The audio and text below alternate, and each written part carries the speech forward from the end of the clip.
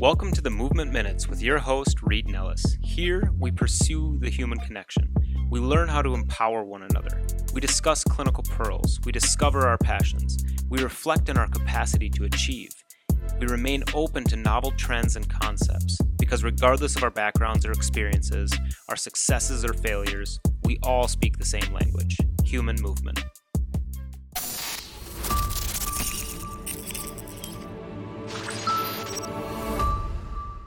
All right, welcome back to the podcast. Today it's just me, a little solo cast, if you will. What I want to talk about today is compliance, both patient compliance and provider compliance. How can we be better providers to allow our patients to have better compliance so that they're actually getting better, right? Especially what I'm talking about is exercises or at-home strategies, corrective exercise, rehab protocols, whatever you want to talk about. Oftentimes when I'm talking to clinicians, providers, therapists, whatever you want to call yourself, I say, hey, how's your patient compliance? If you give somebody a dead bug or a clamshell or another boring ass exercise, do they actually do it? When you pop quiz them when they come back in, how do they perform it? Is it good? Would you give it a B plus, a C minus? What's kind of your what's your compliance like, right? And generally the answer is, well, it fucking sucks, right? Generally, patient compliance is very, very low in our movement therapist industry, okay? Why is that?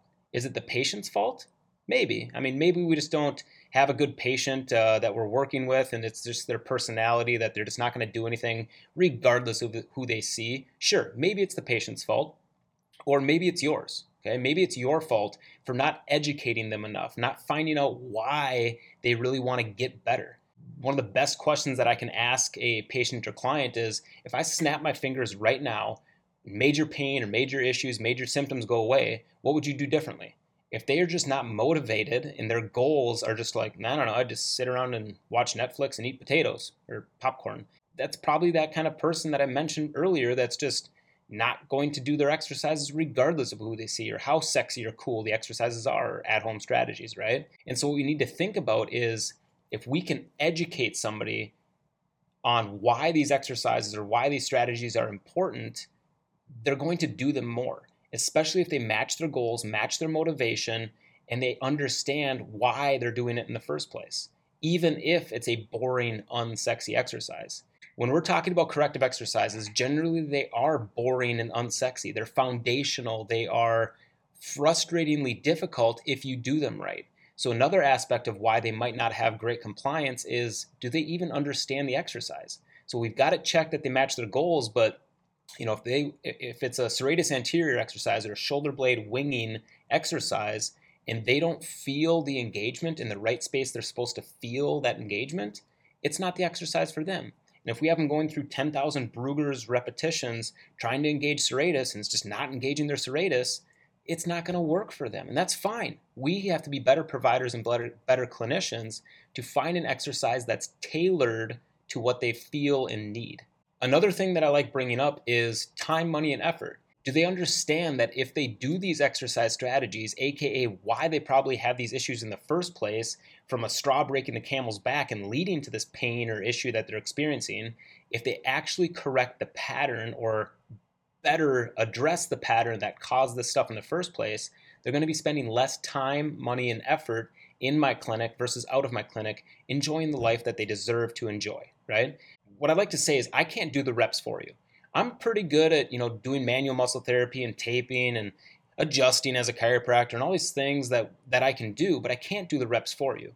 If we're thinking about muscle imbalances, think biceps, triceps. If I want to shut a biceps off, right, mobilize the biceps, I can do that with hands-on therapy and manual muscle techniques and stuff like that.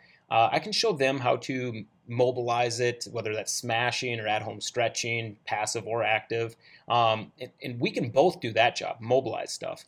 But I can't stabilize stuff for somebody. I can't turn a muscle on for a patient or client that I'm working with, right? At the end of the day, I like saying, not only that, but you didn't get hurt on a table, unless it was like some weird sex position that you were getting interested in, but you didn't get hurt on a table. We're not going to get you fixed, with quotations around that, fixed on a table either. I think that makes sense to people, and it really creates that buy-in, which creates more compliance, which creates a better outcome.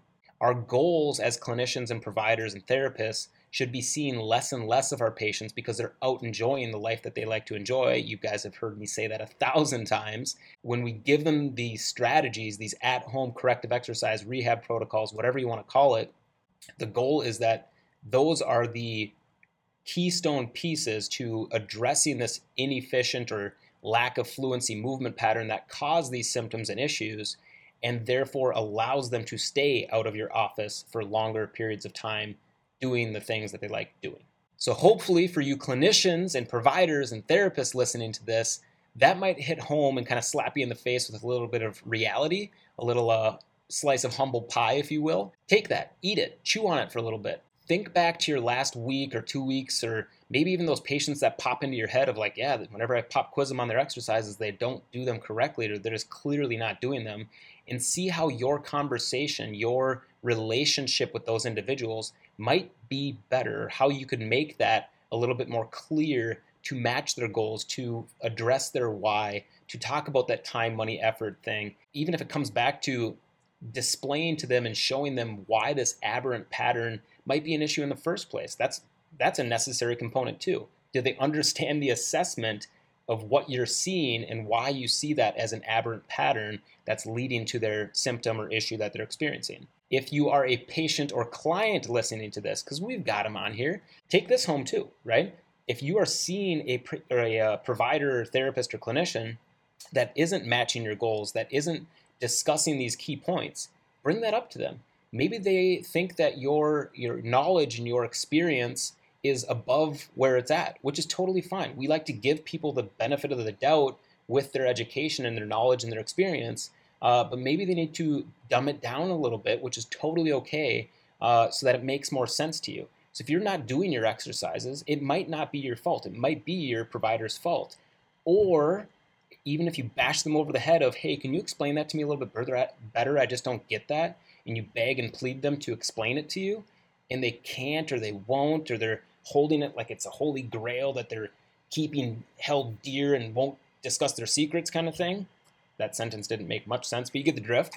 Find another provider. That's totally okay. I am more than okay when I'm not a good fit, whether that's personality or philosophy or political stance for some reason, with a patient or client. If they want to go see somebody else that's actually going to get them better, go for it. I'm all about that, okay? So don't be afraid to leave or break up the relationship with your provider, clinician, therapist if you're not getting what you deserve.